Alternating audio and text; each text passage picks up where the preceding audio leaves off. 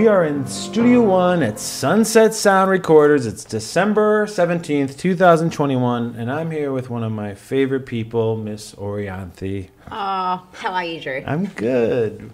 Is it kind of weird that we've just been hanging out for an hour, but now we have to act like we just got together? It was completely weird, but I'm used to it. So good. We were just hanging out in the famous courtyard with my friends Allie and AJ. You got to meet them. Oh, they're wonderful. Very sweet. I cannot wait to hear their music. And this has been awesome, actually, recording out of the studio, and the vibe, and even the courtyard vibe is great. Got the basketball court there, which I sort of played a terrible game at before. But it's such as I said, I love the studio. It's probably my favorite studio in the world. So. And we made a great record together with about 10 other people, but in Studio 2 from September to now, we're still going to have Joe Ciccarelli's going to mix it, and I'm so stoked about that. Well, that's so kind. You're so complimentary of Sunset Sound. Plus, it's just like the perfect space for an artist like you. We've been together or talked almost every day for 5 months now. And I mean, I am just blown away by your talent. Every time I hear you play a note, I sent you that clip the other day of, you get solo takes on the first try. And Jacob's like, Ori, it's the first take, but you already got it. I think you might have just got it. Oh, really? That shit's fucking fire. You know what? It's all about being inspired. And I got to tell you, the energy here, the musicians that come through here, all of you guys, it just feels good. And when you're in that realm, it's kind of easy to create. Yeah. It really is. And energy is everything, like in life. Like if you could have like the perfect scenario, the perfect studio, the perfect everything. But if the vibe isn't right, then it feels kind of just stale, And I'm a very sort of colorful person. So I love to have different characters and energies come in and out and, bounce off and bring different things to the table. And so, and for it to feel like it just friends hanging out in a room together. And that's why I had so many people come in and just hang when we were recording, because it was just like, I needed that vibe, and just excitement, and then hearing the stuff that we were tracking. I mean, mostly live that we did in Studio 2, which was just so cool. After COVID, especially when you're, alone, working on a computer or working out of your, home, and then getting into a room and actually just like having, Justin Andres on bass, and then Glenn Sobel on drums, and then I'm playing guitar, and we're tracking all the songs live, and then having Jacob in the room and all of you guys, and just that's what we went for. And then Jacob was so great in the sense as a producer to capture that Jacob energy. Skiba, Gary Clark Jr. producer, Government Mule. Let's talk about the record now, and we'll absolutely circle back around again. But we did a project together, and then you said you had to do a record. I said, let's get Jacob Skiba, who won 3 Grammys the year before with Gary Clark Jr. And he's literally, I think, one of the greatest person I've ever been in the room with. He's younger, but is going to be a household name when it comes to producing. Completely. Are you happy with how he produced your record? Very happy, because the thing is, I'd never met Jacob before, never worked with him. So he came over to my condo and my hippie joint and went through my GarageBand demos, and it was just like, it was kind of this crazy, it's like speed dating. It's like, okay, come in, nice to meet you. Here's all my ideas. Here's what I'm all about. It's kind of crazy actually, because I usually with producers or people I work with, it's a friendship that kind of grows into let's make a record together. But this was like a suggestion Tinder from date. you. What's that? Like a Tinder date. Completely. This is a completely Tinder date. And I was like, all right, come over, and then hi, okay, listen to these shitty GarageBand demos. And he's like, I kind of dig these over the ones that you've co-written with a lot of different people. He said, it sounds like you. And I was like, I kind of dug that about him because he was more about just kind of, rough around the edges, but making it just happen out of the energy and the vibe and what the songs are about. And we first started this record thinking it was going to be a live sort of blues album, right? And then it sort of progressed into, no, let's really hone in on the songs. Let's make this kind of not too polished, but something that's kind of, I guess you would kind of say that some of the songs are pretty alternative to blues, to rock, but it's just capturing an energy that is different from any other record I've made, right? So that's kind of going along with a feeling. And I think that's the main thing that you got to do with any song or record. You just go with a feeling. And we all kept the excitement up. We kept the energy up, and bringing in different artists that were very happy to be a part of it, which I was very honored about. I would just fly in and like Robert Randolph, everybody. It was kind of pretty wild, I must say, but it felt like a performance most of the time too, and a hang.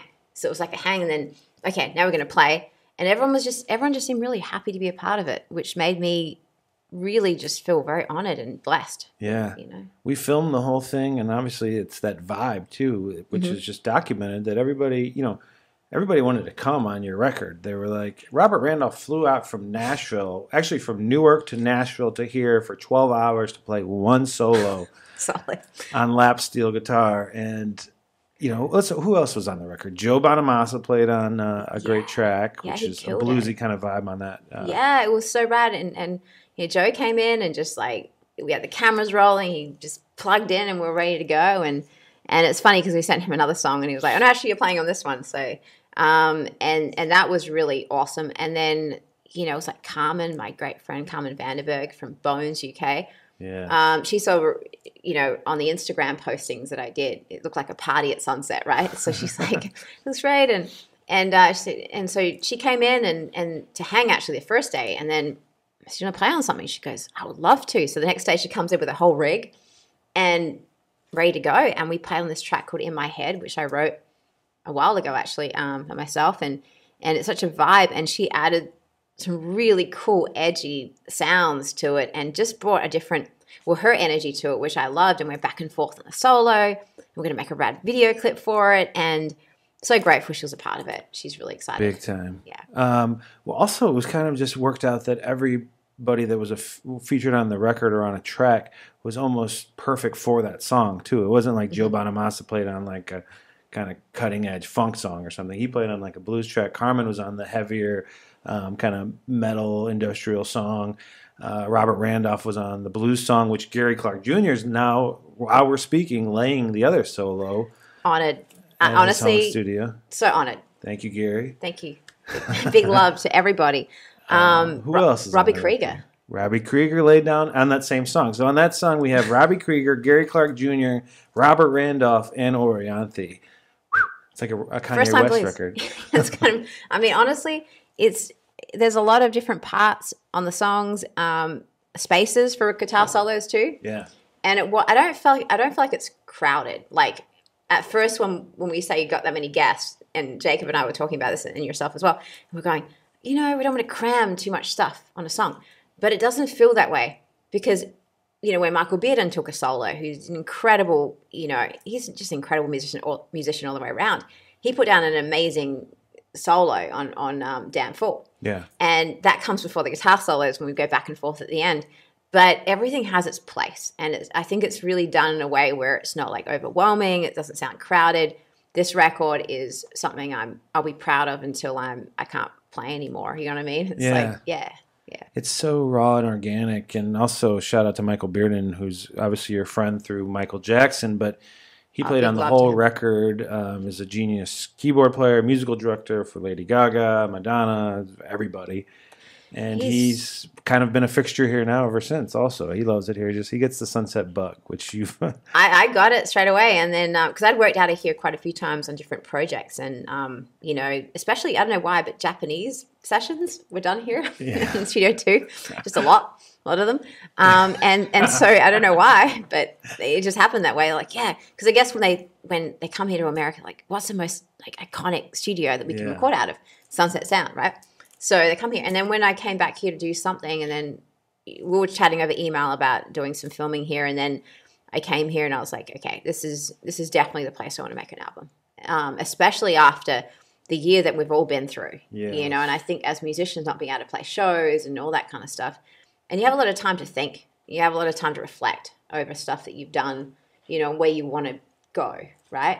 So, yeah, making this record, I hope people receive it in the way it was created, you know, out of a lot of love, a lot of like friendship, good vibes, and just, you know, I hope it inspires, you know, people to want to pick up an instrument, guitar, especially because, you know, my favorite records growing up were guitar records and collaboration records like B.B. King to Eric Clapton, sitting in with like, you know, it's like Stevie Ray or Albert King, and, you know, Love Comes to Town, U2 and B.B. King, you know, and you just, that kind of stuff where it's like back and forth and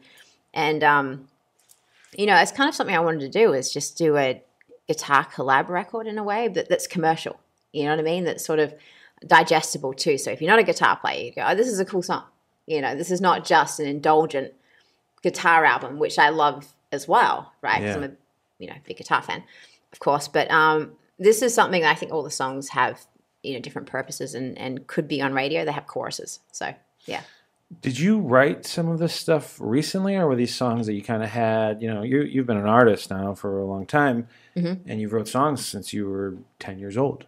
Did you have these songs kind of in the last couple of years, or did you write them for this record, or was it kind of both?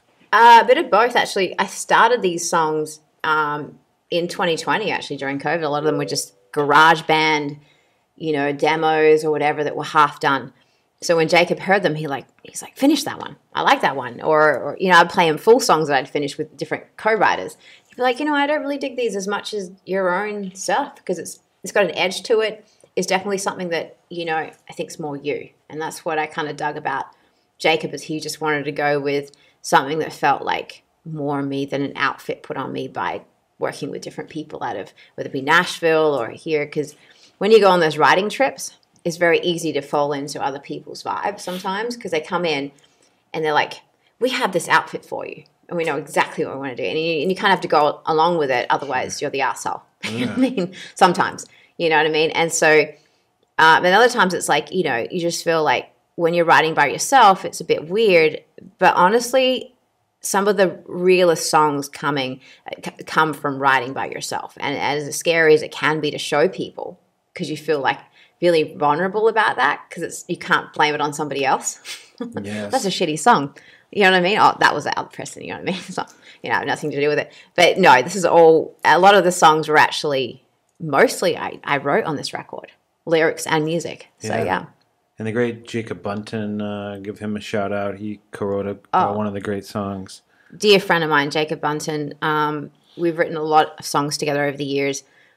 We wrote Ghost together, Low together. Michael Bearden and I wrote some really great songs too together for this song. Guess You Never Loved Me Anyway, which is just a piano ballad. And I don't know, it's kind of got like an Adele kind of meets Billy Joel feel to it almost. It's kind of weird to say that, but describing it. Also, anyway. Shout out to Joe Bonamassa's amp, which he left here for us, the Dunbull. We didn't blow it up. So it wasn't destroyed. It's been kept very safe. Fire. I think it was very fire, and thank you for that, Joe. Really kind of you. But it made me want to replace every solo I've ever played. So it was kind of, okay. But yeah, it was very cool, very, very cool. And it's, we tracked a lot with that amp after he left. So, I think he's coming to get it today or tomorrow too. So we'll have to say our final goodbyes to it. It's on its way. I want to learn more about how you grew up though, because it's so fascinating. Obviously you're from Australia, Adelaide.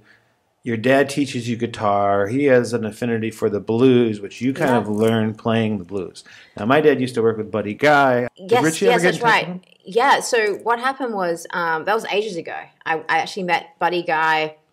I met Buddy Guy, okay, this is a crazy story, at a rehearsal for playing at the Kennedy Honors in front of Obama. Santana? For Santana and Billy Joel and Obama, and Michael Bearden was there. And I was walking into rehearsal. It was I think Kenny Arnoff was there, and we're playing with Steve Winwood. Everybody's Everything. Love him. He's incredible. Sheila E. Pay some Barleys. And so I walked in, and Buddy Guy was there, and he was playing a song. And actually, this is a regret of mine. Buddy's like, "You got to join me. I want you to play a song with me tonight." And I was like, "No, that's your moment. I didn't want to, play over it." Because I was just like feeling that, I'm getting to play with Steve Winwood and playing that song for Carlos, right? I didn't want to just butt in over it. What song was it? I don't even know what Buddy Guy was playing. No, the one you did with Steve Winwood. Everybody's Everything. Oh, yeah, you just told me. Yeah, that. And then Buddy asked me to join him that night. And I said, oh, no, I don't want to butt in or anything. But now going back, damn, it's Buddy Guy. But he was very sweet. And then I went and met him again and hung out with him when Richie Sambora was sitting in with him, I think quite a few times, at one time at the Canyon Club. They were playing together, and got to hang backstage with him, and he was drinking his cognac, and we were all just hanging out. And he's such a such an incredible player. I mean, honestly, he's like one of the last true blues guitar players around. You know what I mean? Around from back then, you know, that everyone learned off of, and true legend. I mean, Clapton. That's Clapton's favorite guitar player, is Buddy Guy. Oh, he's amazing. His playing is something else. I mean, I was listening to Sweet Tea the other day, and Baby Don't Leave Me and all that, and a bunch of stuff. But his charisma on stage, like the way that he carries himself, and he's happy. You know what I mean? He's not that down and out blues situation. And the same with B.B. King. You know, when he was playing the blues, it's not like down and out sort of thing. It's about like he was dancing in his seat when he was playing. Yeah, he hit one note, and to me that was inspiring as a kid. You know, you see B.B. King and he's hitting one note and it speaks like 1,000 notes. You know, and that got me. And I used to get my dad's 335 he had at the time, a brown one, exactly like B.B. King's, because my dad is a guitar collector. He loves guitars. He's left-handed though, so I started left-handed when I first started. You're ambidextrous, right? Sort of, yeah. I started writing with my left hand as well, and I went to Greek school, and they said it was wrong. It was really weird. And I used to get in trouble for writing with my left hand, and you should be writing with your right hand. And it was something very bizarre. I don't even know. I have to ask my parents about that crap because I have no idea what happened there. But anyway, so now I write with my right hand and play guitar, right-handed, because my dad was like, "Oh, if you stay left-handed, you're going to go into a guitar store and you get the crappy two guitars in the corner that you get to choose from. So I don't want you going down that road. Yeah. You're going to learn right-handed." So I was like, okay. And so he restrung a guitar for me the other way around. And to really connect with my dad, I actually played guitar because that's all he did when he got home from work. Sit there in the living room, put on old records from Cream, Jimi Hendrix, Santana, Abraxas, just everything basically, Led Zeppelin. AC/DC, that's where they dug for you? Or not kind really? of Roy Orbison and all that kind of stuff my dad was really into, like real bluesy, classic. Yeah. To the Shadows. My dad was a big Shadows fan, and, Hank Marvin and all that. And he used to listen to a ton of different things. And my mum listened to Frank Sinatra. Were your parents together? My parents divorced when I was 8. Were your parents together, though? They lived together, everything? Yeah, that's great. Absolutely, yeah. They get together. And my mum listened to a lot of country records from, I don't know what, like Faith Hill to different old country records, like Dolly Parton and then Frank Sinatra, then Michael Bolton. So she listened to a lot of different things. And so my parents' record collection was always playing around the house, So I loved a good pop song and I loved a good like blues song. So I would try to learn. I think the first song I ever learned was Beatles song, Twist and Shout. My dad taught me those chords. Yeah, when I was 6 years old. So he learned, I learned D, A, and E. And then I thought to myself, okay, now I can write whatever I want. And I wrote my first song when I was 7 and performed it in front of the school assembly. It was called Spin Your Jackets Around. And I had my friends as backup dancers. And actually Oprah put it on her show. It was on the Oprah show, the Oprah Winfrey. She put a clip of you guys up playing? Unfortunately, my mother found it and emailed the producer. So, yes, that exists. That's there. And I'm using my dad's 125 Gibson, which is red. And that's why my new Gibson is red, because it was my first guitars that I actually told I didn't tell my dad I would take it to school, right? And then he got wind of it, because one time I came in and I had the guitar in my hand and he was coming home. He came home early. He's like, "What are you doing with that guitar?" And I was like, "I just took it to school." He's like, "You took my 125 Gibson to school?" And I was like, show and tell. It's like assembly. And I'll take the amplifier into his Fender Twin. How old were you then? 10? 7. Holy cow. Is that like, do they have grade system like they do here? Like first through sixth or? Yeah. And so we had a school assembly, which was like, I think every Friday or something like that. And you would have to, or show and tell. My show and tell was literally, I learned a new song that week, Roy Orbison or the Beatles or something.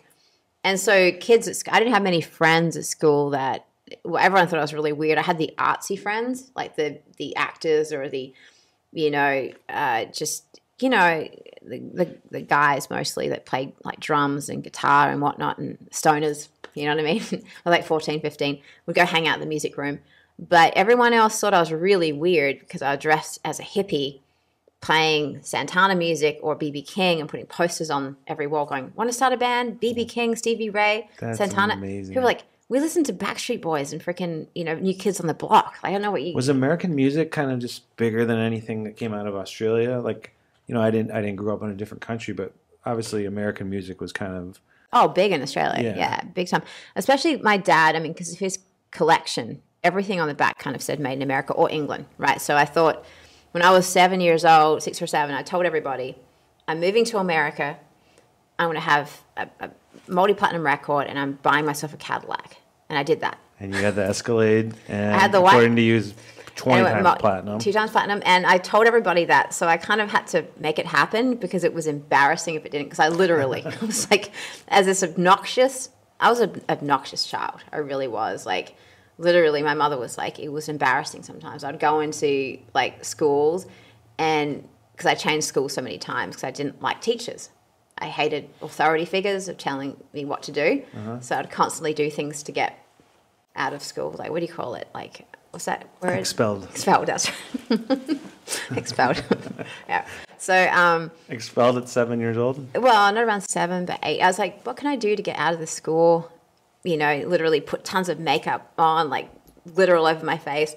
One time I put blue glitter all over my head and came in late, like, and just many times, and then just acted strange just so they were like, okay, your child has problems.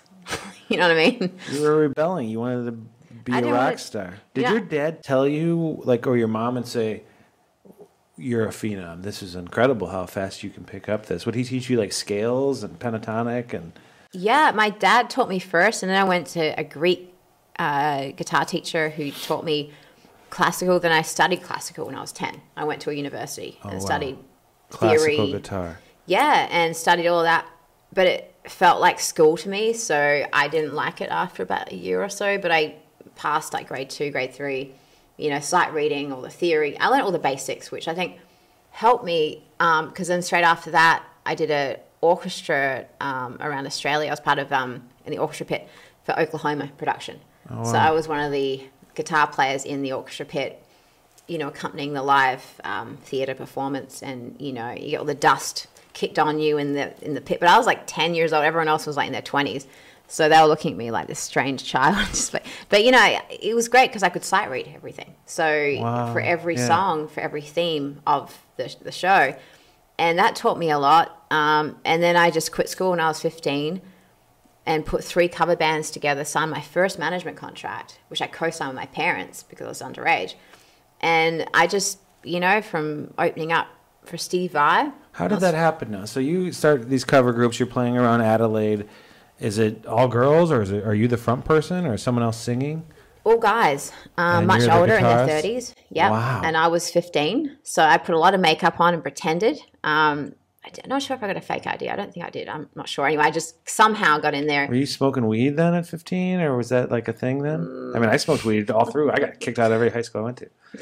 Yeah, I'm not going to, definitely back then, I was a real hippie. I was a real hippie. You found out exactly what you want to do, and you're obsessed with the guitar and music. Big time. And you know what? It's like when I was young, I knew, after seeing Santana perform when I was 11 years old, that's when I quit classical. My dad took me to, it was a Dance of the Rainbow Serpent concert tour, Santana, and he played Europa, and we were in like the nosebleed kind of section right at the top, and he hit those opening notes, and that melody is so beautiful. It just hit me straight away. I turned to my dad. I said, I don't want to play classical guitar anymore. I want to play electric. And Carlos is just, this evening has hit me in a certain way where I feel like this could be my calling to be able to express myself through a guitar like that. Wow. I don't know why, but it just, and I begged him for a PRS electric. And back then, I mean, they're so expensive, and still now they're expensive. And my dad got a secondhand one. He did some trays and worked it out, and it was one of the first PRSs, like from the old factory, right? So it was a 1980 something model. It was brown, custom 24, really heavy, owned by a country guitar player prior to me. So it had the belt buckle marks on the back, and the action was super high with very heavy strings. My dad didn't change the strings, nor did he change the action. He's like, so it was really hard for me to wrangle, as an 11-year-old. But I got around it, and I got a Mesa Boogie, and I set it up, a Studio 22 Mesa Boogie, and with a Sans amp, and I dialed it in and made my first demo called Under the Influence when I was 14. I recorded with a band at home. So we cleared out the kitchen and the living room, And we told my mother we're recording. So we got the band in. My dad recorded on a Tascam and a reel-to-reel, and we did the whole 5 tracks together with the band. And I was very, excited about that being the first recording. And one of the first song I wrote was actually called Song for Carlos on that, which I dedicated to Santana for influencing me. And it was kind of Latino sort of vibe. But we had a percussion player, we had a great drummer, and bass player and everybody. And then... Were you known as sorry to interject, were you known as the girl in town that was like fucking sick, badass, like Orianthi, you got to go see her, like the female Eddie Van Halen in Pasadena kind of? I don't know about that, but I did definitely play a lot of shows, and we definitely got a big following as a cover band in Australia. But you were showcasing doing solos and stuff even when you were 15, 16. I was putting guitar solos in Kylie Minogue songs. Wow. You know what I mean? Because we were playing top 40 songs, like 3 sets a night, as you do in a cover band, right? So you get paid pretty well back then too, and playing 3 nights a week. I was bringing home pretty good money as a teenager, seriously. Like, and I was up until 3 or 4 a.m. Bless my mother. She used to stay up for me, and I was, she would drive me home, or the lead singer would, or somebody would. But they were all in their 30s, and I was, as I said, like 15. Yeah. So were they cool with this, your parents? Were they like... They were concerned. Yeah. I mean, I'm not going to say they're cool with it. They kind of had no choice, because I was I wouldn't say obnoxious, but set on what I wanted to do. And I'm like, this is what I'm going to do. I'm going to play in a cover band. I'm going to learn how to work an audience, learn how to perform, really pay your dues, right, for a certain amount of time. I'm going to get a record deal. And when I was 18, I saved up a bunch of money. Me and my dad, we built the studio in the backyard, which was actually the garage, and we soundproofed it. And I learned how to play drums, bass, keyboards, and I went and studied at just learned off an engineer at Fat Tracks Recording Studios in Adelaide. And they taught me how to engineer and how to put the mics in the right places, how to engineer things. So I learned how to record myself. Yeah. So I literally did this whole album called Violet Journey by myself, locked myself away in the studio for about 10 months, wrote every song, played every instrument on it, and then had that record. And I had this press kit I put together. It was very obnoxious of me. It was like fucking freaking headshots, really ridiculous. And I had the wind going. It's like this 80s weird shit, just really weird shit. And my sister took the photos of the front cover and everything, because she's an artist. She's an incredible artist, my sister.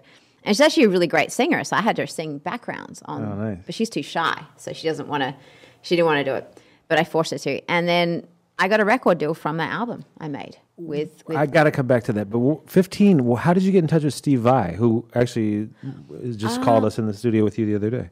Yeah, so Steve... You opened for him or played with him? I did. I opened for Steve at Heaven Nightclub in Adelaide, Australia when I was 14, 15 years old, around that time. Yeah. And my first management team at the time, one guy he worked with Austereo, which is the radio stations around Australia. Then I had like some lawyer guy that was part of the management team, I think. And then the guy that worked in radio, his wife was doing stuff as well, PR, I guess. So there's 3 of them. And they just literally knew all the venues in Adelaide, sort of around Australia, knew different people. And I got that gig opening for Steve Vai. And it was really nerve-wracking for me, because it was one of the first like gigs per se, like by myself as a solo act, not a cover band or anything like that. So I put a backing track thing together for me. I had no band; it was just backing track, right? So I had the clicks come in 1, 2, 3, 4 with the fallback, and then, but that wasn't working. So there's no fallback, and I was freaking out, of course, because you got like all these guitar players, all men, with their arms folded. I'm a 14, 15-year-old girl by myself on the stage. It was like a lamb to the slaughterhouse. And I was like, I thought things were going to be thrown at me. I was so nervous. I was shaking. And, I got through it, and Steve was watching from the side of stage, and he said he really liked my tone and the way I played, and he could see I had a real passion for playing, so kept in contact with me. And he wanted to sign me to his label back then, right? So my management team at the time, I'm not sure what happened there, but it got a bit weird. But left them, and then I just continued to work in cover bands, and then I was 16, I opened for ZZ Top in Australia. Yeah. So I got to know Billy Gibbons. So you had a management team that was opening these doors for you because you're a phenom, Yeah, they had contacts for sure, and through Austere and different places, and then getting to open for Steve, getting to open for ZZ Top, doing like Coca-Cola festivals, doing different. I was doing radio, SAFM to Triple M every morning, pretty much during the week before going to school. So I would come in late. Jesus. And just Did you have a boyfriend then? No, my guitar was my boyfriend. Literally, you didn't have any time for any of that. I had about 20 or 30 animals in the backyard I was tending to, cleaning shit. Seriously, I had like fantail pigeons to rabbits to, I don't even know, everything. Ducks, cats, dogs, lizards. I want to go back there with you. I don't even know. It was a lot of things to do for me. It was very colorful. How did Carlos, because he got you hooked up with PRS initially, how did he find out about you, Santana? Well, I sent that first record, Under the Influence, I did with my dad at home to Santana Management. In the back Management. house that you guys made a kind of studio in, right? No, this was... one in the... This one in the living room. Yeah, when I was 14. And I wrote a song called Song for Carlos. So I sent that to Carlos, and his brother, Jorge, who unfortunately passed not too long ago, he heard it, showed Carlos, and they played it in Santana Management offices. So wow. And I got an email from him saying, we've been playing at the offices, and Carlos loves it, and we'd love to meet you one day soon, all this. And then... Were you blown away by that? Oh, it was insane. Absolutely. And then I got a call from Paury Smith to say that he absolutely loved it and he's been playing it. And then when I sent the record I did when I was like 18 to Carlos and PRS, Paul invited me over to the NAMM show. So I would demonstrate at the NAMM booth and coming to America. Here in Anaheim. In Anaheim, yeah. So you flew over for the NAMM show when you were 18? 18, yeah. 18, 19. And so... But you'd never been to the United States before? Never been to the United States. And so when I was 18, I also got a call from Santana's manager to say, Carlos is playing tonight at Memorial Drive in Adelaide. And it was like 15,000 people. And Carlos really wants to meet you before the show. And I was like, oh, great, I'll get my guitar signed, right? And I was playing the night before with the cover bands. I didn't sleep. It was like, got home about 4 a.m., got a call from Carlos at like 10, you know what I mean? And come in, to sound check. And so I had my guitar. And I thought he was just going to sign it. But he's like, I want you to join me tonight on stage. Oh, my God. So I was like, all right. And he's like, and I said, what songs am I playing? He goes, just follow me. I was like, okay. So I literally walked on stage with him. And I was on stage with him for 45 minutes because I had learned every single one of Carlos's songs, right? Because I was such a huge fan and still am, huge fan. So I learned all the solos to, whether it be like Europa, Summer Party, to, Abraxas, to Freedom, all the records, like literally like a crazy fan, but just so engrossed with his music and how inspired his solos were. And it was the same lineup as my favorite video he ever did was Sacred Fire live in Mexico. And I always tell people, if you want to hear Carlos, watch that DVD. Big time. Now. Watch it because it's so inspiring. His solos, he was in this different realm of reality where, as soon as he hit a note and the melodies he played were just so inspiring and it makes you want to play guitar. It really does. So, yeah. So he invites you out to the show to play on the stage with him. Yeah. And you play 45 minutes with Santana at 18 years old? Yeah. Jesus. And he took that DVD and he sent it to Clive Davis and he sent it to a bunch of people. And he sent it to Paury Smith. And that's when Paul called me, come to NAMM. So I played a show with Paul and Carlos, Dave Navarro, a bunch of people. Michael Bolton, I think, was there. We all just played. And in the audience was actually one of the A&R guys, Tal Hertzberg, for Geffen and Interscope Records. So he heard me, and I happened to have my press kit with the wind frickin', headshots, crazy shit. So I handed it to him, and he sent it to Ron Fair and Jimmy Iovine. So I got home to Australia, to Adelaide, and apparently they were trying to contact me, but it was a crazy story because I had so many animals. My rabbit bit the phone cord, so we didn't have a phone for a while. So I didn't know that I got a record deal or anything like that for a while, you know what I mean? Because we had no phone cord, and this freaking fat rabbit decided to just chew through everything, and So Gaston was its name. It was just on my sister's shoulder as she was painting in the dark. It's very weird. Anyway, so I got a record deal, and it was crazy. And I got How far was that after the NAMM show? So you come here for what, 3-4 days for NAMM, then fly home? Well, I actually demonstrated at NAMM for, I think, 2 years in a row, 2 or 3 years in a row. And then you got the that's deal. what I got the call. And I went to... What'd they say to you on the phone? Ori, we love your style. We want to make a record for you. Ron Fair called. Yeah, Ron Fair called, and he was like, I really love your songwriting, your, the way you play and everything, and I think we could do something great together. So I want you to, Geffen's going to fly you to LA. We're putting you up at this hotel. I want you to come into the record plant. I want to chat with you. Jimmy Iovine wants to see you at his house, so you got to go meet with him too. So I was like, okay, Mom, we're going to go do this. And so she came with me. And was she managing you at all or just kind of advising you, your mom, or she just... My mom, no, she was just a huge support. I mean, she really guided me and still does. I call her every day. My mom is just an incredible person. I mean, she's so strong. Like, she works for the government. She's, with Aboriginal employment and all these different things. And she's done so many different jobs. And honestly, she has a really good business sense too. And she's very optimistic, which I get from her. Like, she just said, just keep on going. You know what I mean? If something, one door closes, it's meant to close, you're supposed to go a different way, and that's always, I call her sometimes. She's like, no, don't be, this is supposed to happen. Like, you're supposed to do something else, or you're right where you're supposed to be. And she's always been that guiding sort of light for me. So that's amazing. Were you just blown away, though, that you're going to fly to Los Angeles and you have a record deal that happens like 1 in a million times? Oh. Especially when you live in a different continent? Oh, yeah. I didn't think it was real. Was YouTube around then? Was there YouTube videos? Not so much, I don't think. Like, the internet kind of just was starting up, right? And really, taking off. But I think MySpace was there. Yeah, MySpace was happening. Yeah.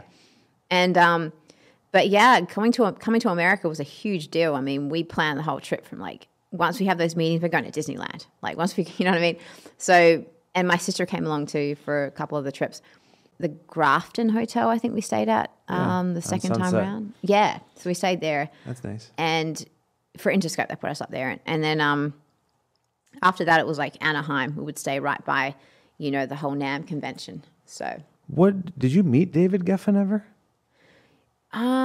You know what? That's a good question. I'm not sure. I'm really not sure. Jimmy Iovine and Ron Fair were the two main guys. They were always in the studio with me and were always like, I mean, it was crazy meeting Ron for the first time, right? And having that meeting and then going to Jimmy Iovine's home and then playing for him in his son's basement, set up with like one speaker working with the backing track, and Jimmy was sitting on a beanbag. And there was a crazy party going on, and all the kids was dressed in dinosaur outfits. It was very strange. But you know what? After that, I got a call and saying you signed, which was really wild, really wild. What did you play for Jimmy Iovine at his house? Just with some solos? Or 3 songs I wrote off Violet Journey, because I had the backing tracks done, which I put together myself at home. I got rid of the vocals and I got rid of the guitar track, right? So I just played that live with the drums and everything. And so I think it was... a song called He's Gone, and a song called, which is kind of a bluesy R&B track, and another song called Every Day, which I wrote, which is acoustic. So, yeah. Do you have those recordings of the old album still? Oh, yeah. They were actually put out through Universal Australia. So they were for sale out there. And the ones you made in the living room and stuff? Oh, yeah. Wow. Yeah. The first one, Under the Influence, we didn't make too many of them. I saw them on eBay going for quite a bit of money. It's pretty crazy, actually. So, yeah. Yeah, you have some super diehard fans that now are stalking me, actually, because they know we work together. Let's talk about that, though. So then, do they pair you immediately with Howard Benson on the first record? So that's another crazy story. Like, so I was... Who produced your first record on the label? It was Howard, but the first songwriter that I worked with was Desmond Child, which was crazy. Oh, wow. Yeah. So they were like, you got to meet the songwriter. He's amazing. I'm like, Desmond Child is insane. So I had lunch with him at the Earth Cafe and Andreas Carlson. So, and then they're like, yeah, well, let's write a song together. I have an idea. The title's called Bad News. And I'm like, okay, cool. We're working tomorrow at Charlie Chapman's old home in Hollywood. And I was like, rad. So we go up there, write the song together. Desmond obviously wants to see my range, so has me singing at the top of my range. And it was a great song we wrote. And that was the first track that we did. And then I wrote with Greg Wells, who was here the other day. Yeah. He's a dear friend of mine. He's always here. Greg and Jody Greg Wells Ma. is a record producer who just did Bublé's album, has done a ton of films, all kinds of stuff. He's an incredible, he's a great person, and we wrote together, and he's fast too when you write. Plus he plays every instrument. I know. So we wrote a song. It was Jody Ma, myself, and him. We wrote 2 songs off the first record called Untogether and Get It Right. And then also a ton of other people that we worked with, like, just so many different writers. But Red One to, Steve Diamond, bunch of people for, According to and whatnot. Was he a staff producer then there, or was he independent? Who's that? Greg Wells.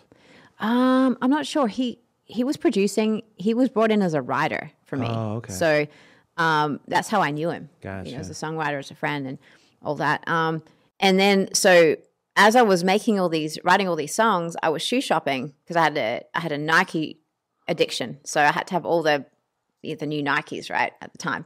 And Ed Hardy. They were my 2 things, which is terrible. So just terrible. Spending way too much money. My mum and I were shopping at the Beverly Center. And I remember going into this shoe store and picking up this pair of Nikes. And then Daughtry's song came on, Home. And the vocals were done so well. I could hear every word. I thought the production was so good. And I said, you know what, Mother? I would love for this man, whoever produced this record, to make my record. Wow. Right? And I text Tao Hertzberg at the time. I said, Tao, whoever produced that song Home by Daughtry, I'd love to meet him if you could do my album, because it's powerful. You can hear every lyric. It's storytelling. It's just he's a great vocal producer. And he's like, oh, I know him. It's Howard Benson. You should meet with him. So I met with Howard. Howard got really excited. And that's how it happened. You know what's so interesting? That happened when you heard something at the Beverly Center. But 2 weeks ago, you heard a Jason Mraz song. Joe Ciccarelli is a very famous producer and engineer, but his suite is here at Sunset Sound. And you go, I heard this Jason Mraz song. I want whoever mixed that to mix my record. And it was Joe Ciccarelli. That was the exact same story, though, with this. It was crazy, yeah, because I was saying, cause you actually asking me, who would you like to mix the song called White Dove, which is a very special song, which I wrote about my grandpa passing, and it's acoustic, and the vocals and the acoustic guitar have to be done right. It's a special person to really mix this song. And you were like, who would you like to do this? I was like, whoever mixed that song, don't give up. Jason Mraz. It's like, that happened to be Joe Ciccarelli. He's actually on this lot, and I was working out of his studio. Yep, we did overdubs in there. That was great. Some overdubs, yeah. And so I'm very honored and blessed that, he's going to be mixing this record. Yeah, it's going to be monster. It'll be out in 2022. Mm-hmm. What was it like being, you're beautiful, you're super talented. I've worked in Hollywood 17 years at MTV, at different places, doing all kinds of things. And I've seen some extremely scumbag people in this industry. Oh, yeah. Were you harassed all the time then? I've never even talked to you about that. But was it kind of like, we'll advance your career, but they tried to come on to you? Or is there any of that? There had to be some of it. You know what? Maybe it's funny because I have such a childlike sort of outlook on things. So I don't pay attention as such. I always think of myself as this like hippie kid. To be honest, I don't know. Maybe I just it didn't hit my radar because most people think I'm out to lunch, but I'm not. Actually, I'm just focused on music and different things. And usually if a vibe's wrong in a room, if I just feel off, I'll leave. You know what I mean? That's generally my kind of thing. So to be honest, I didn't really get people can be kind of mean and weird in this industry, they have, but I don't take it personally anymore because I've learned that I used to get really upset about it. But because of the fact that there's so much crap that comes with this industry every day that people have to deal with, you don't know what battles other people are fighting, right? Yeah. So someone comes in a bad mood doesn't mean it's a reflection on you. It's a reflection on their day or what they're going through internally. If someone's really nice to you, it means they've had a great day. You know what I mean? It's just, it's a good and the bad. And you go to yourself, okay, don't take anything personally. And I'm not trying to preach or anything like that because I read a lot of different books. I'm pretty in the sense of not self-help books, but the spiritual kind of outlooks and different ways of maneuvering through life and staying inspired, because you can let everything get to you. You can let everything affect you, and then it just damages you and it hinders you. And so if you keep your childlike enthusiasm, which I try to do as much as I can, that you can continue on in this business, because this business is brutal. And I do not, and it's funny, it's like kids, I love to inspire kids to play music. Getting into this industry, I feel like it's evil to say, you should get into the music business, because it's so bad. I mean, it's so ever changing. You have to find the right people to be around you, that you go, you're my friends, let's work together. Everyone, is treated fairly. We all win in the end. It's a spiritual victory. It's not about ego as such, because I think that if you think it's all you, then that's when you're fucked. You know what I mean? If you think it's all you, then that's just all wrong, because it takes a village. It takes a lot of people. Believes it takes your friends. It takes the right manager. It takes the right business manager. It takes the right agent. It takes, you know what I mean? Not only the right song, but the team you have around you and the people that you work with is kind of everything too. You know what I mean? You could have the best record ever, right? But you just got to surround yourself with like-minded. And to your credit, everybody that you introduced me to, or I introduced you to, they all say, oh, I love Orianthi. She's so sweet. You were so nice to play on a friend of mine, or this artist I'm working with, to play a solo for him. And he goes, I just can't believe how nice she was. Joe Ciccarelli, he's like, she's so sweet. And that's just a lesson to learn more, even so, than guitar for younger people.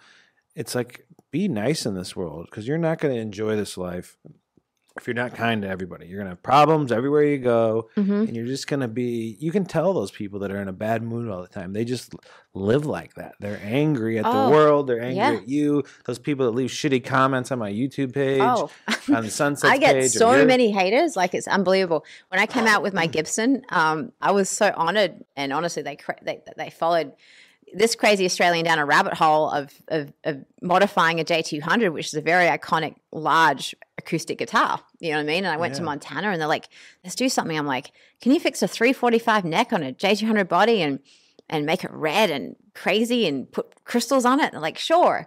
And I thought that was crazy that they picked me to do it.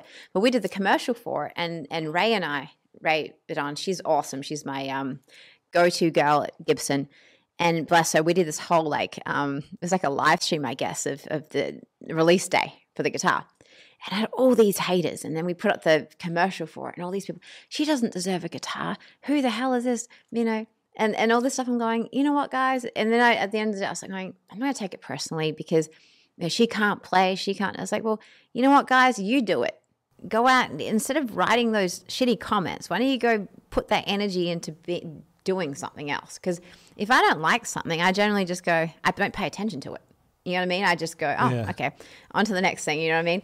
But to put such, kind of pointed hate towards an individual or something, it's really bad, because they don't know what battles we've fought as artists to get to a certain place, or to be in this industry, Big or time. Battles everyone's fighting every day. Because, I've battled depression, I've battled anxiety. I still do, actually, anxiety and all these different things that I pretty openly talk about.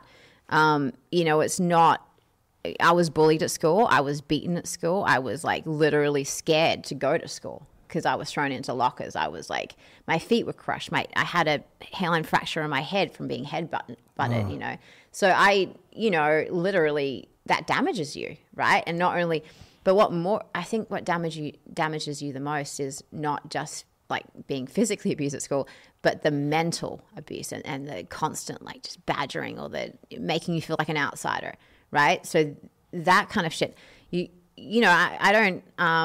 talk about it because I think it's really important that any kid that's going through that right now, it's not fair, it's not right, but it's not you. It's other person's reality that they're pushing onto you because they're unhappy with their life. Because people are happy, they're not going to pull somebody else down. They're not going to, tell you that you're a piece of crap and you don't deserve to live, or some horrible things, you know what I mean? And I got all of that. So it was literally because I played guitar. I was a hippie, I didn't, care to hurt anybody. So it was that's when I kind of learned through not only just therapy, but just just in general, from talking to a lot of friends and different people, helped me out here.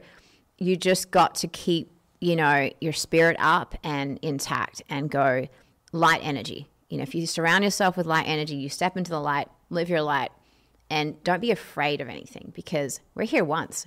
Who knows what could happen tomorrow, Who can know? You know what I mean?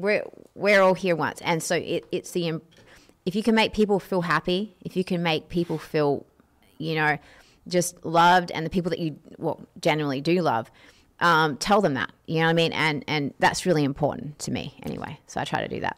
I love everything you just said. That's so great. And it's scary though. It's like I don't have kids, but I'm almost nervous to have kids, to bring them into this world, because it's like even with the left-right politics or even we're just talking about music, and if I don't say one on a 3-hour podcast with Dweezil Zappa, like I said 2 things wrong about Eddie Van Halen, and it's like we're just trying to document a studio here. You're trying to release music, or if you have a little bit of success, you know, they just want to destroy you. And it's like, you know, the artist that has a studio here, and he got in some trouble, but they want to get to you, and they want you to see that and hurt you. And it's just like the mentality of that. They love cutting it. What do they call it? Tall poppy syndrome kind of thing, where you just like to cut you down. Like once you sort of get to a certain, they love to see people fall. Exactly. And it's this weird shit. I got to tell you, it's like, why? You know what I mean? It's like, I guess, I don't know. It makes people feel better that are going through some misery of their own. I don't know what. It's you know projecting what I mean? their misery to somebody else. They want you to feel like they do, or if it's like because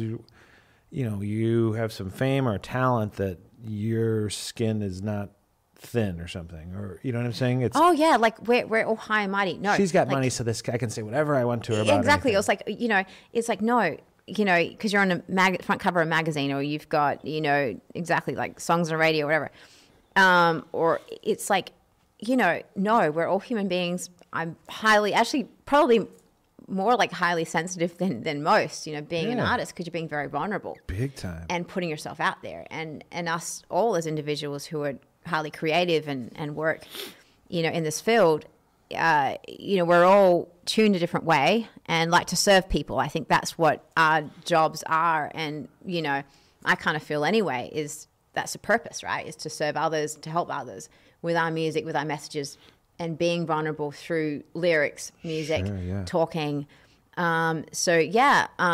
As therapy for everybody involved, the listener, the creator, the artist, the musicians that are accompanying you. It's music saves people's lives, and it's like it's better than actually. And I say this, like going to church, you go to a concert, it brings everyone together. There's no divide. Music is about that. There's no divide. You know, and so religion and all that kind of stuff. I mean, I believe in God. I believe in the universe. I was brought up Orthodox, you know, heavily religious kind of situation. You know, I'm half Greek, so but I truly believe, and when I was like 14, I was reading books on Buddhism and all different things, you know, because I just wanted to know more about religion and more about like humanity and how, you know, the world works in a sense. And just, I was very curious as a kid, and I still am, and how, you know, people are kind of, you know, really set with their minds on different things, and how it should be, you know, and how we all should be, and what our belief systems should be. And the way that I am is that you love each other. You try to just project love every day. You bring people together. You know, if you're angry, deal with your anger by yourself. Don't project it on somebody else. Or say, I'm in a shitty mood today. I'm just letting you know. Okay? Like being upfront. I've been through some shit. So if I lash out or do something, it's nothing to do with you guys. Like, I'm upfront about that. And I think it's really important. Otherwise, you know, it's like, you never know what other people are going through. So you could tip somebody off the edge by acting a certain way or saying something. You know what I mean? And that's not cool. That's not cool. Well, look at the suicide in like high school kids, and even kids that are in elementary school. It's just vicious. And it's also the media. You know, they love the divisiveness. It's built to divide people and have them fight, because the more comments, the algorithm gets bigger and they make more money. It goes all the way completely. YouTube. It's they pin people. I mean, even you with your boyfriend Richie Sambora, you guys might have split up, but like you've been in tabloids and TMZ, and it's just like I've read some of that, and it's just not even close to being true, but it gets there was so reaction. much shit, because we, you know, did a whole record together and RSO and all that kind of stuff, and then, you know, when we split, like I think it was a few years back, and then it was like intense, and I got like haters, and then, you know, then we mended things, and then it was like, then we started posting photos together like about a year ago or whatever, and then people were like, I got death threats, like serious, and it was crazy. And so I just refrained from posting anything, and I don't let anyone know about my private life. I do not at all anymore. Like even my friends, I'm afraid to post about, and my family, you know, because people get really like creepy. They follow me home from shows. I've had 2 people we had people show up here at Sunset, remember? You had people show up here, They brought you records, and then somebody tried getting in the gate saying they were your friend or something. Obviously, we didn't let them in, but that was... They're hitting me up now just because we're together, hanging out, making a record. It's and they're weird. That's I don't know not what the to way say. to go. But I think the craziest one that I have, the story I had, was after an Alice Cooper show. It was actually a Hollywood Vampire show. I think a year and a half ago, or 2 years ago, after NAMM, somebody followed me home and camped under my balcony in my condo with a didgeridoo and a loincloth. And they had a little tent set up with their dog. And I would hear didgeridoo for like a week, right? My mum was like, you stoned? Like, what's going on? Like, you're hearing didgeridoo. I said, no, mother, I'm not doing drugs. I can hear a didgeridoo, right? Wow. And so I got on the balcony drinking my coffee, didgeridoo again. I'm going, this is not right. This is not right. And so I went for a walk, and this guy just grabbed me, and he's like, we're meant to be together, and I'm playing your native instrument, and he's dressed like Tarzan. And long story short, it was very strange. It was very strange. I was like, you know what? Thank you for loving my music. I'm really very honored that you love my music. He goes, I have all your records. I'm like, okay. But camping under my balcony and playing didgeridoo every morning is a bit extra, dude. Just a bit extra. I'm not going to put you in prison because the police were there. Like, we got to put this guy away. He's definitely a threat. So, but I'm going to give you a restraining order because this is weird. Okay, it got really weird, and I feel kind of scared, to be honest with you. And he was like, of course, yeah. And he took it fine, and I think I haven't heard from him again. And yeah, so. Yeah. But anyways. Yeah. Anyway. All right, let's get back to music. Obviously, almost all the world has seen Michael Jackson's This Is It documentary, which was about his last tour and the preparation for that with all the rehearsals that were filmed. Now, I've heard different things how you got involved with that. Did Michael Bearden hit you up on MySpace, or did Michael call you directly? Yeah, so both happened. I was working with Diane Warren. So I was working with her, which was incredible. She's an amazing songwriter. And I was in the vocal booth putting down a vocal thing for her. And I got MySpace message. I checked straight after, and I was like, you're exactly what we're looking for. We checked out your YouTube videos. Michael Jackson loves what you're doing. I was like, who was this weirdo? It was Michael Bearden, right? I didn't know. And I sent it to my, I thought it was, and I was like, I walked into Diane Warren. She goes, oh, I don't think that's right. She goes, I think that's, but who knows? She goes, it could be real. I think it could be real. No way. And I sent it to my manager at the time at 19 Entertainment, because I was managed by Simon Fuller. I was probably it was crazy actually. I was the only artist that wasn't an idol that was managed by him at the time. Wow. And so he was like, no, this is legit. They want you to come in and play the songs for them tomorrow. And so he wrote back, and then I got a call from Michael Bearden and Michael Jackson to say, like, been watching your YouTube videos.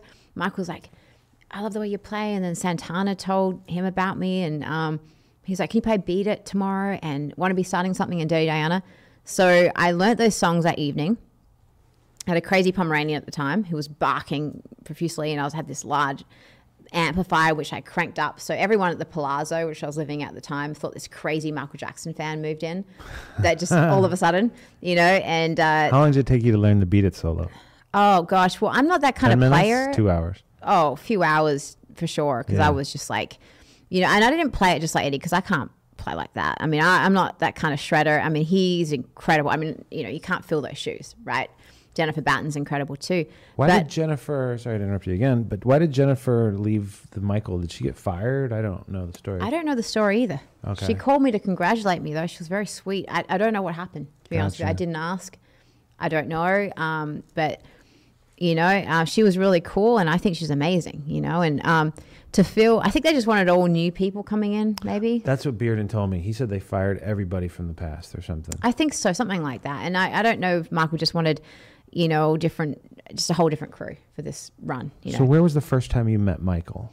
Center Staging, rehearsal studios, and meeting Michael Bearden, and just, he goes, you got this? I was like, I think so. He's like, all right. And he says, Michael's coming in about 10 minutes. I was like, all right. And I was like so nervous. I remember just getting so freaking nervous. I didn't even tell my label I was doing this. So Jimmy Ivan didn't know. Nobody knew, aside from my manager. And then Michael walks in, and they dim the lights, and he sat down on the couch. He's like, They dimmed the lights because he was coming in? Oh, yeah. So it was very dramatic. Very dramatic. I've heard the weirdest stories. So go ahead. He had the veil on too and the black hat and bodyguards. It was a whole... And then Frank DeLeo comes in with a cigar and the suit. So it was quite the entrance. Yeah. And that, I think, got me more nervous than the actual thing. It's like a movie. You know what I mean? It's like very... mafia-esque sort of like surreal old movie kind of thing. So we sat down on the couch and then he's I want to hear this loud. So I was like, okay, cool. So the band just went in to Beat It. So I cranked up my amp, played the Beat It solo. He goes, I want to hear What-A-Bee starting something. So he did that. Then Dirty Diana we played. And then he's like, okay, you're all hired. And I was like, all right. So yeah, I think I started crying because I didn't even know how to, when I was standing in front of Michael, it was like, how do I play guitar again? Like, you know what I mean? It was like this moment was the only time that I felt that nervous. Yeah. Because I thought, this is a lot of pressure. And I honestly I didn't throw up or anything, but I just felt like nauseous, you know, like you literally lose like consciousness or anything. And sure. I didn't drink anything at the time. I was completely sober. You know what I mean? I was like just health freak vegan. You know what I mean? So I was just like stone cold sober, just standing in front of everybody and going like, okay, alrighty, let's do this. You know what I mean? And trying to get into that realm. And did Bearden play with you that day? Was he in the band? Okay, so he was obviously the musical director. Yeah, Jonathan Moffat, Beard, and everyone. We all played, and Michael just sat down, and it was wild. But was Dorian Holley a singer on that too? Mm-hmm. Yeah. Okay. Yeah, he was. Yeah. So then does he get up and say you're all hired, and then leaves the room, and you guys are all like, yeah. Yeah. Okay. And then you call Jimmy Iovine and the label and say, hey, Michael Jackson's just hired me to be on his tour. I couldn't tell him. We all signed waivers. NDAs? We couldn't say anything. Yeah. We couldn't say anything to anybody. So my friends, no one knew what I was doing, but I would just mysteriously disappear and not see them for like months. Wow. Because nobody could know about this tour. No, they said, what are you doing, Ari? Like, it's very weird. I said, I'm just working. Things are really busy these days. And I'd get home and they'd be like, where were you? I'm like, in the studio. Who'd you work with? I was like, some songwriter. And meanwhile, I'm standing in front of like Michael playing Thriller or, Jesus. Beat It. And I couldn't tell anybody except my family. Well, who made your deal for you? Your agent? He had to know, right? My manager. Okay, your manager penned it up for you. Yeah, my lawyer. Fuller, were you with Simon then? My lawyer at the time, yeah. Okay. Lawyer. So, but it was all kind of pretty just, and then Kenny Ortega, I remember, he's the one that told everybody because he walked into Jimmy Iovine's office and told Jimmy, we have your girl working with us. And Jimmy's who? And it's like, he's playing guitar. So I get this text message. It was actually a nice one. Oh my gosh, that's amazing. We didn't, but you didn't tell us. I was like, I couldn't because, we signed all these forms and stuff. So yeah, but yeah, it was very cool. So then where did you guys rehearse at? Staples Center? Yeah, in the Forum. And the Forum. So he would rent whoever the production company was would rent these places AEG, out. Yeah. Jesus, that had to be like $500,000 a day with all those employees. I mean, it was a gigantic setup. We had crystals being put on things every day. Swarovski was, part of the show. And we had giant spiders to giant everything, spaceships, CGI screens to anything you could imagine. I had a rocket coming out of my guitar neck. So I had lasers coming out of my guitar, but I couldn't point the laser, it was like crazy. The whole thing. I had everybody was pretty surreal every day. We didn't know what was going to happen. So how much one-on-one time did you spend with Michael? Did you like go to Burger King with him or something? No. You know what I mean? No Burger King visits, but we did get to hang out a few times. Just you and him? Yeah, a couple of times. And he was very cool. Like I was worried as to how he would be because you hear all these different stories, and it's Michael Jackson, one of the biggest stars in the world. So I didn't want to offend him. I didn't know what was right, because he had just got done with the charges against him. He had been cleared, and then a lot of charges, yeah. But he was so sweet and honestly pretty shy. He was all about the music, and it was really crazy to me too how he knew every part of every song. So every sound, so whether it be drum part to guitar tone to keyboard part to vocal part, the dancing. He worked tirelessly for everything. He was a perfectionist, and so.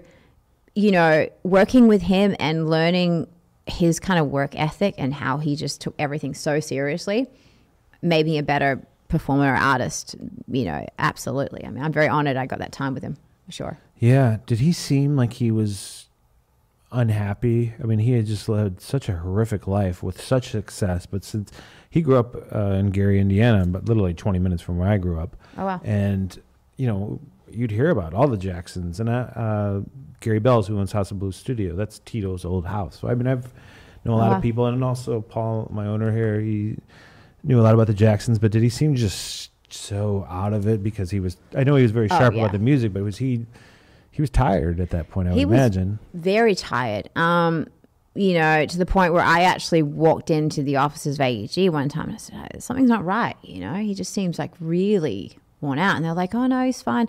So, no, and I think it was just sheer exhaustion and the pressure of coming back after the charges, the anxiety, you know, I could tell he was anxious, but he was very excited at the same time. So he was having trouble sleeping because of the heaviness of obviously how much money was being spent every day, okay?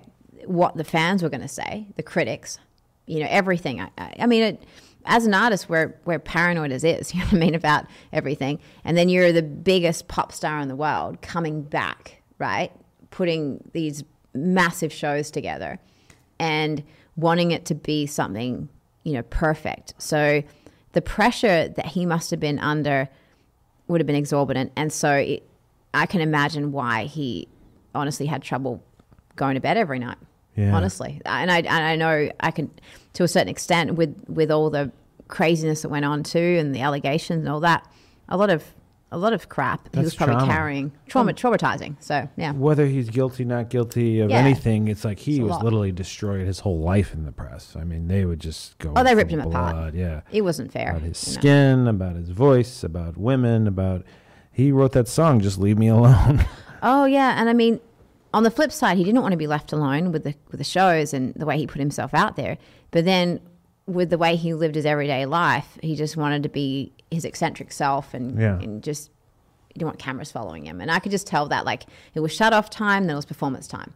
You know, he was all show when it came to, when he wanted the cameras to follow him when he went shopping, he was on show, right? But we didn't want them there. Then he was a very shy private person, you know, who was very serious about the art of what he was doing. So, yeah. Where and when did you get the call that he had passed away? And you were obviously, you guys were making the film, preparing, audition, rehearsing. Did you get a call at home one morning that said, don't come in today? Morning of, I got ready. I was checking my emails. I remember my sister was with me, I think so, I'm not sure. But I was getting ready to go down to the Staples Center for our final dress rehearsal. Oh, so you guys are right at the end of this thing. We even had, I think, the keys to our apartment in London. So we were ready to go, right, to the O2. And I got a call from my manager and saw these different, you know, sort of emails come through. And then I got these news alert. Michael's been taken to hospital and stuff. My manager called and said, oh, Michael passed. I said, no, that can't be right. Because the night before, he was hugging us. He took me aside and said, I'm so excited. I can't wait to do this with you guys. And he seemed actually the healthiest that I had seen him was that evening before he passed, right? Wow. And we finished rehearsing at 12:30 in the morning, right? So we were so tired, but he was like so buzzed about it. He said, it's going to be an awesome show. It's going to be great. And then to get that call, it was disbelief until I got to the Staples Center and everyone just started crying. And Michael Bearden was the first person I saw, and we just both hugged each other and just started crying. Like, it was beyond, like, it was like 3 or 4 months we all worked together for, you know, intensely every day. So it was kind of like we lost a friend. We lost someone who we looked up to. We just felt like it was, wow, like, is this real? Like, you know what I mean? And it was pretty traumatic for everybody, you know, just. Yeah. Even when like somebody like Eddie Van Halen passed away, you know, these people are just beyond even like human. They're just so big. Oh. And Michael Jackson especially. And that's another Sunset Sound artist that, you know, did so much work in here, which you knew, Prince. Oh, yeah. How did he find out about you? Did he see you on the internet? Prince actually saw me on YouTube and 2007. So before I met Michael, I met Prince. Oh, so it was back. Okay. Yeah. And so he had just finished the Super Bowl, which was an epic performance. And, it, you know, Purple Rain, it's like it starts raining. It's like, how do you can't do that. It's like the greatest performance ever. It was incredible. And so I was watching that going, wow, it's amazing. Literally the day after, I get a call. hi, this is Prince. I'm going, I thought it was my friend. So I was like, no, it's not. And I nearly hung up on him. And he's like, no, it really is. And I'm flying in. He goes, I'm flying in from Vegas with Sheila E. And we're going to the record plant. And I want to jam with you. And I was like, okay, that's amazing. So he said, I'll meet you there at like 4 or 5. So I was like, okay. So I went down to the record plant and got to jam with Prince for 4 or 5 hours with Sheila E. And he's like, you play one of your ideas and I play one of mine. And I'm playing bass and you play guitar. And I was like, okay. So that was crazy. And Sheila played drums and we just recorded. I got to find those recordings because somebody recorded that entire thing. So really? Yeah. And we started a song called Knocking Down the Door. And because he said, your first song should be like knocking down a door. And that's what we know. So we started it, never finished it. And it was like just beginnings of an idea. And I finished off the song, funny enough, with Robbie Krieger and Phil Chen, who sadly passed recently. Yeah. And we recorded it all together, and that was used for a Prince documentary that I didn't even know was aired a while back. But yeah. I've helped out the Prince documentary that Netflix is doing right now, and all his stuff is in Iron Mountain, which is on Santa Monica. It's Warner Brothers vault. Oh, and wow. That's where the Van Halen stuff is, the Prince stuff. I guess it's just insane the amount of recordings there. Your recordings might be in there. Who knows? All I know is we jammed for a long time, and it was really fun. And wow, really cool experience for sure. You know. Let me. You just worked with such legends. So Michael Jackson passes away. You join Alice Cooper's band then, 2011. Yeah. Did they had never had a female in the band before? How did that? No. Was that Tommy Hendrickson that kind of facilitated that? Or?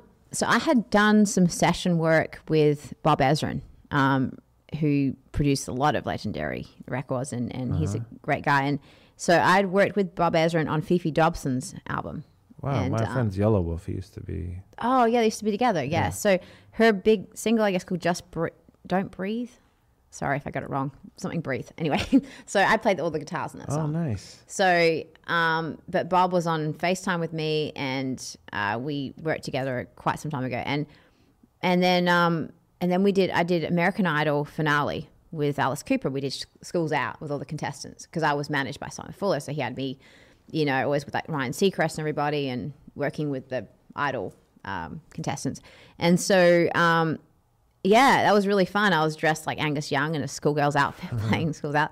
And I was hanging out with Alice. Those are the nicest people, like Ezrin and Alice. And then I went to Nashville with Dave Stewart, who's a dear friend of mine, like my English family, the Stewarts. You know, I've known them for quite some time.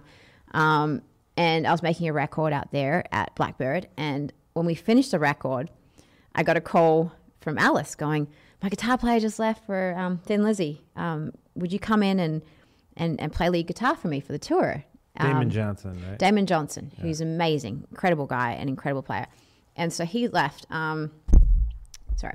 And then so he left, and he was like, you know, can you learn 25 songs in a week? Holy cow. And I was like, sure, that sounds like fun. Not knowing that Alice Cooper songs are not easy, right? Some of them are kind of like Frank Zappa. There's no like time signature, especially Halo of Flies, which is 9 minutes long, which is orchestrated guitar parts. You know what I mean? So it's like 3 guitar players on different drugs playing different orchestrated parts. Right? So I didn't know which part I had to learn. So I learned them all. And it was really hard. The parts weren't so hard for me to learn as such to retain all of that information, you know what I mean, for every song, and remember when to come in and out. Then not knowing that when you play the songs on stage, you're dodging knives, pythons, Frankenstein, guillotines, evil bubbles, whatever is going on. I talked to Glenn Solo about the production of that. Concerts are just insane. Oh, it's insane. Feed My Frankenstein, everything. It's completely insane. And then it goes completely dark too. So you start songs in the darkness.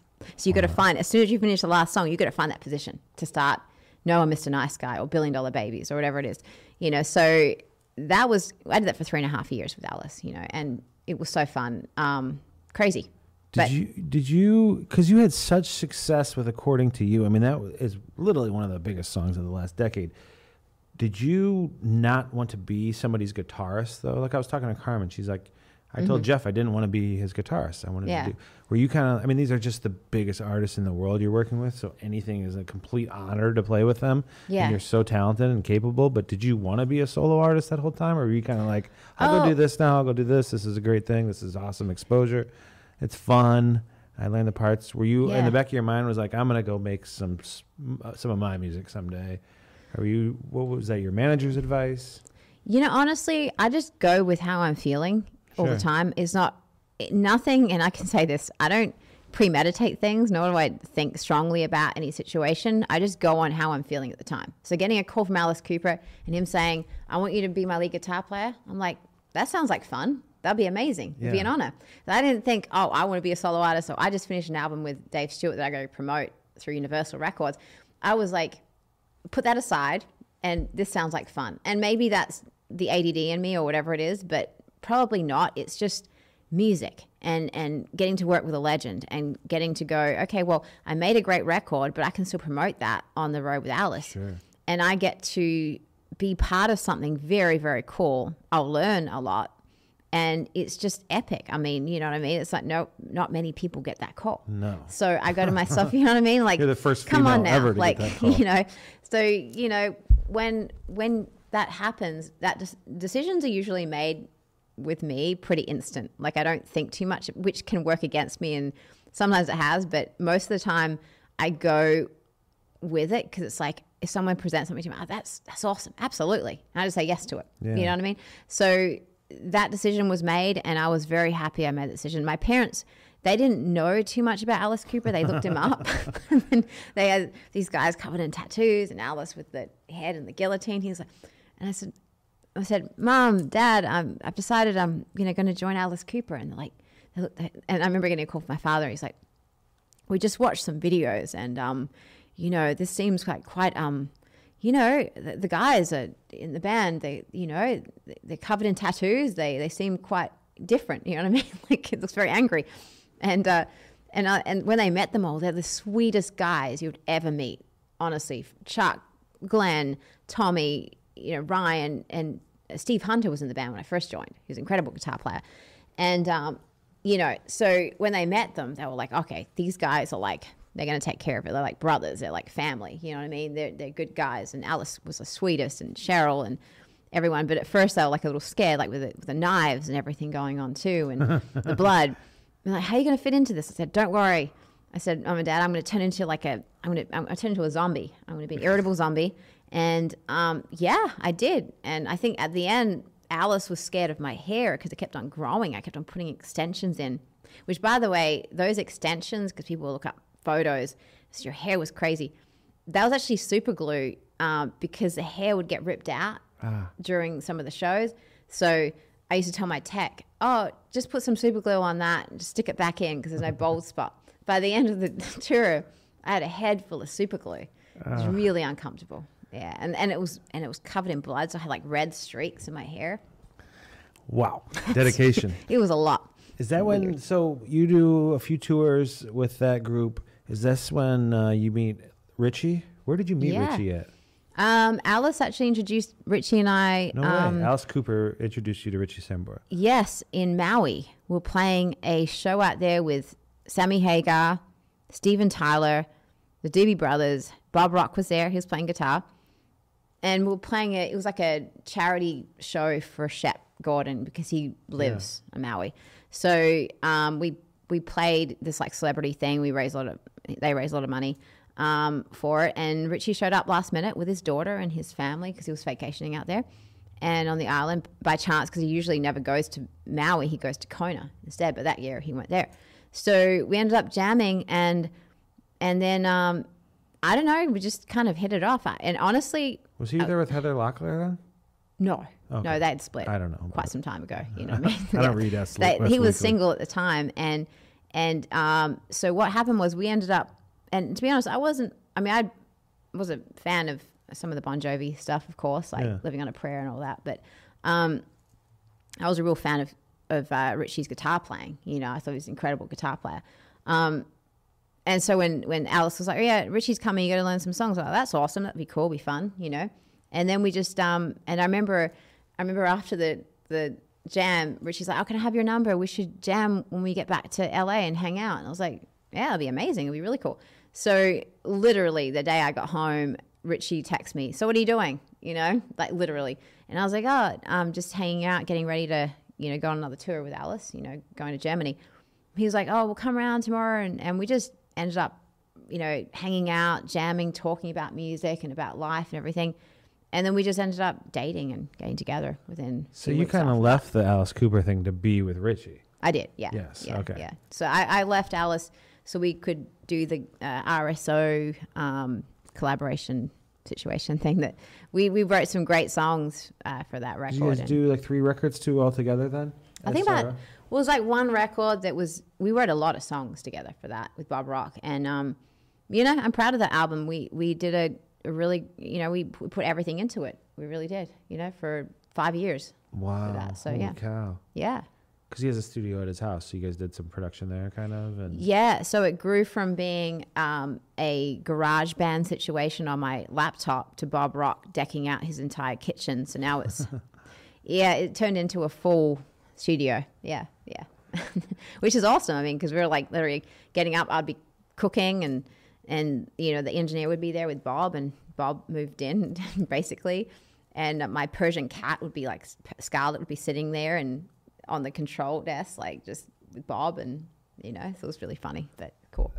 So you're going to be on the Legends of Rock cruise. Yes, that's going to be so fun. I did that about 4 years ago, and it goes from Miami, Bahamas, and we just jam out. It's so fun. That's awesome. When is that, or how can people even get tickets? I think it's sold out. Okay, really? Yeah. No, wow. Yeah. You do have a show, which I don't even know if you've announced yet, but January 8th here in Los Angeles at the Bourbon Room, which is owned by a friend of mine. It's on Hollywood Boulevard. Mm-hmm. So January 8th, you can go to Bourbon Room and get tickets for that.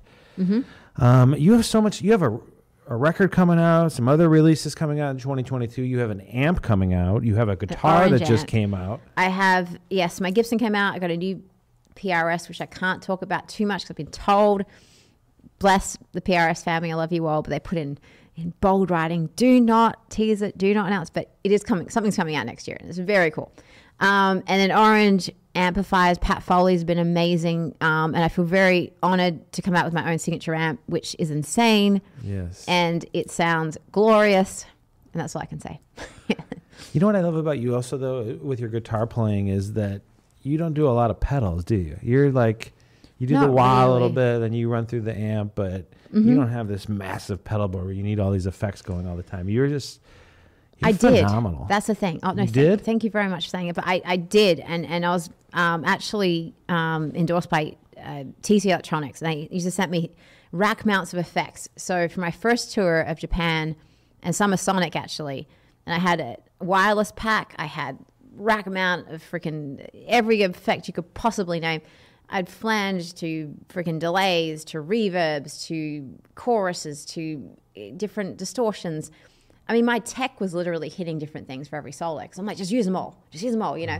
And so I was running around in these sparkly freaking Converses, like in these Summer Sonic. It was like 100,000 people. When you play in Japan, they're massive, audiences. But the sound was horrible. It sounded like crap. There's one video which for some reason has like 11 million views, and it's me playing Voodoo Child. I've seen that. That's sick. But the sound was so static because I had not only the EVH amp, which was on 10 with the distortion, a decimator, then I had stacks of freaking TC Electronics effects, and then I had a wireless pack, and it was like rah, like it was like so much freaking stuff going on that it was just like containing the sound. It was like this wild beast contained, you know what I mean? It was very static, that's all I can say. And it doesn't bring me great joy to hear the sound on that video, but for some reason, I think the energy of it and the enthusiasm overrid the tone. You run out in Converses and a little vest on, and you just... I was you delirious. would never think this gigantic guitar sound would come from this you could be a model, and you're just, No, well, thank you, but I was so delirious. I remember we didn't sleep for 5 days on that tour, and my tour manager said... I was not drunk or anything. And some people were like, are we on drugs? I was like, we doing anything? I was actually completely sober.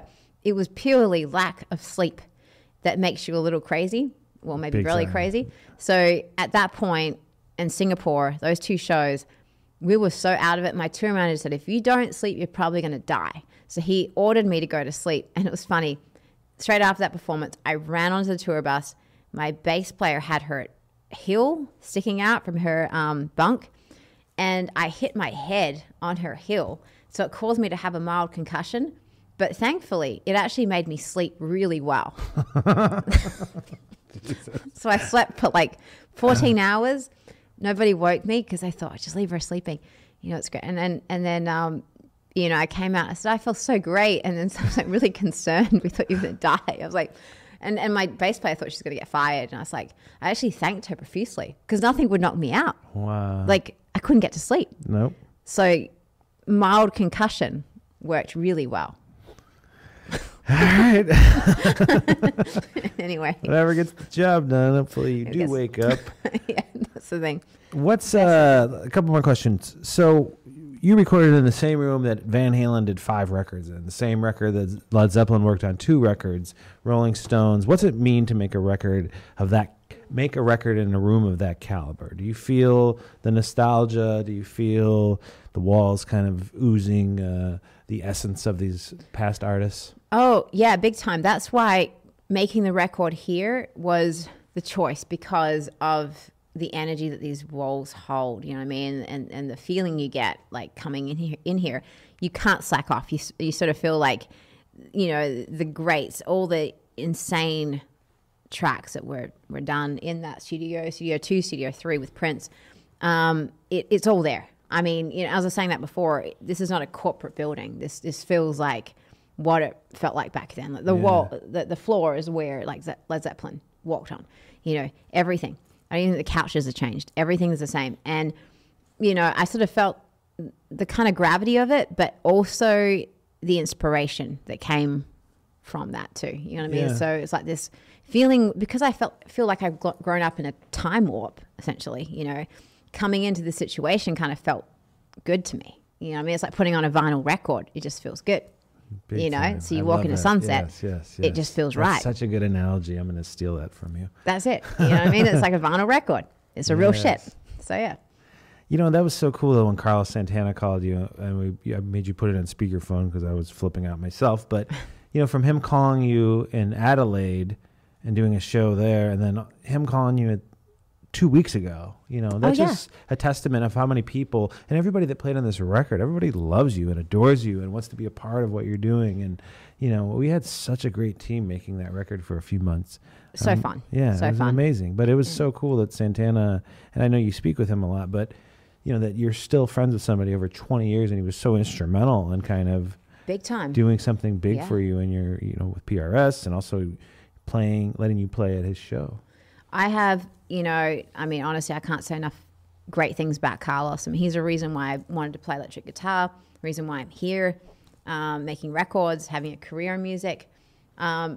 He's a friend, but he's a legend. And I never, I'm like a 5-year-old. Every time I get a message from him, like I come running in, I'm like, it's Carlos, and I played it to you first. And it was actually after we put down a song called I Guess You Never Loved Me Anyway that I wrote with Michael Bearden.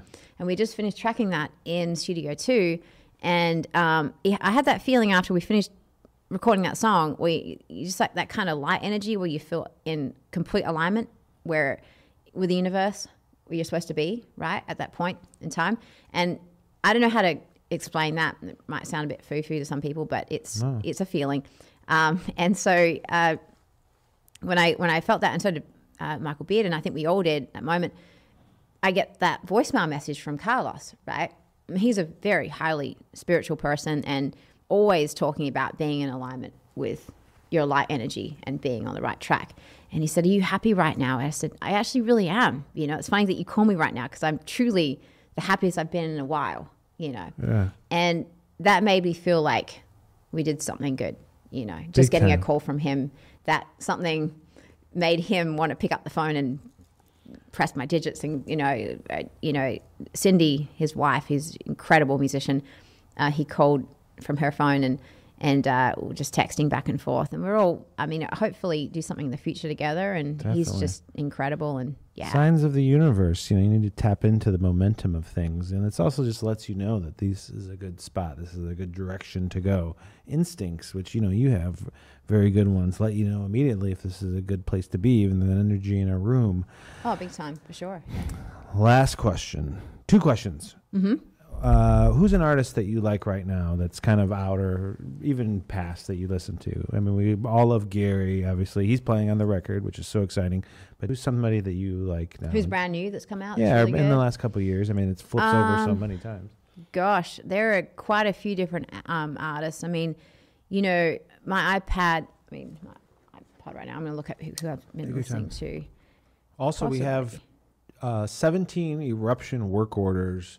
Use discount code ORI10 to give you 10% off.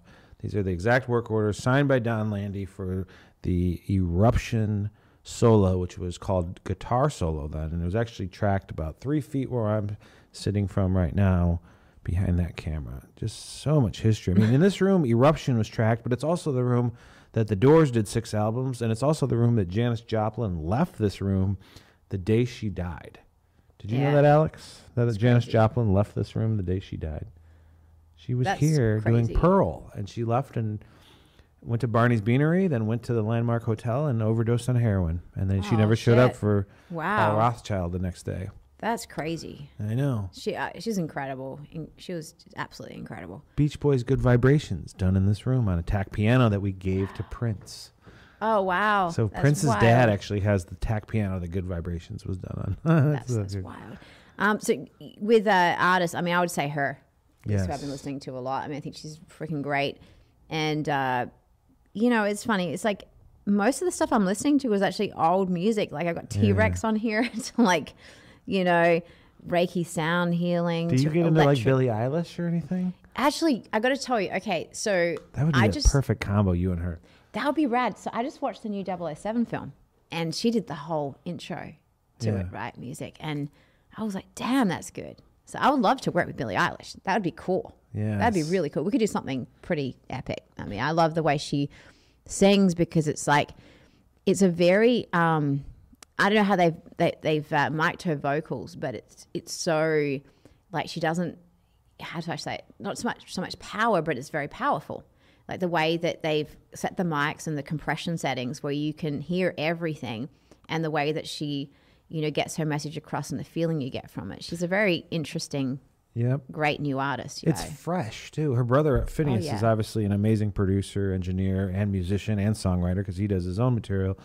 But it's fresh. It's something different, and people hate on her. Oh, she doesn't know how to sing. She just whispers. Well, no, she's making music and art, and it's art. Yeah, it's like abstract art in a commercial way. That's 100%. A really great thing. Yeah. Quit hating, everybody.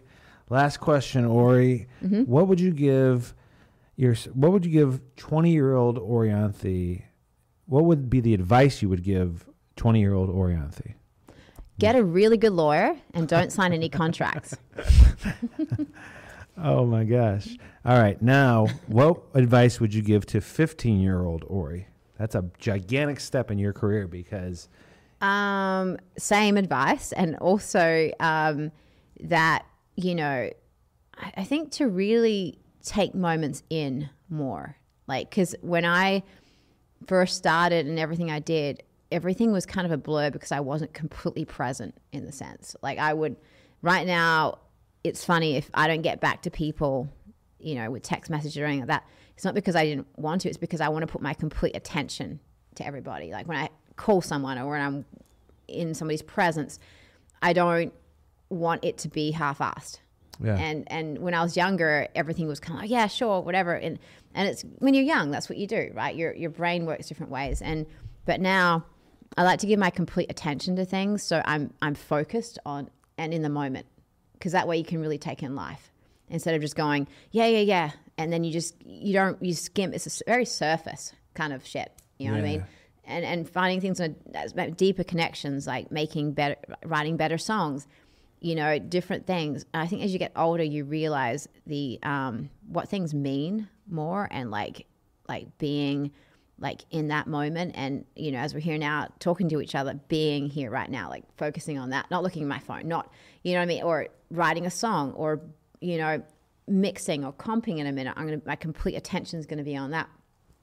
Like I think as you know, you get older, you realize like you just got to really be present, be there, just be there, and appreciate the moment. I mean, I'm 38 now, but appreciating little things like sunsets and just, you know, cool moments I have with Alex on doing a project, or Bill, who's waiting for us to comp vocals, absorbing these things. Because I'm so blown away that I used to be 19 2 minutes ago, and now I'm 38. Right. And it's like, holy shit, I'm going to be dead soon. No, it's funny. Like, I was thinking the other day too, like, I was looking through photos and people, especially social media, because that's when people give you throwbacks, right? And you go, oh shit, that was 10 years ago? Oh my God, that was 20. I've been here 18 years. I've been living in America for 18 years. And I go, where'd that time go? Like, what happened? And then I go, okay, I'm like, you know, in my 30s, and I'm going, okay, well, damn, okay, cool. Like, but I still feel like a kid in a sense, but also, you know, as you know, like, we've grown up because of the sense of being in this industry. It makes you grow up pretty fast, and also kind of, you know, learn a lot of things really fast too. And, yeah.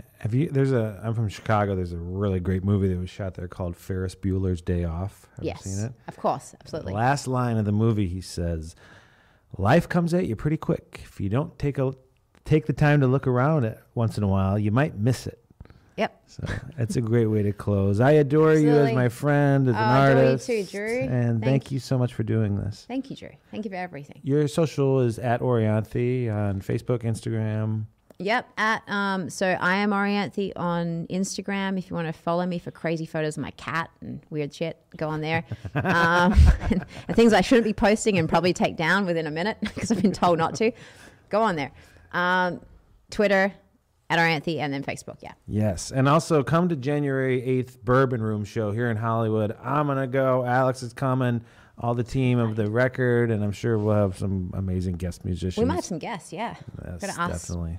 A few people to join. All right, let's go comp some vocals. Let's do that. All right. Thank you. That was awesome.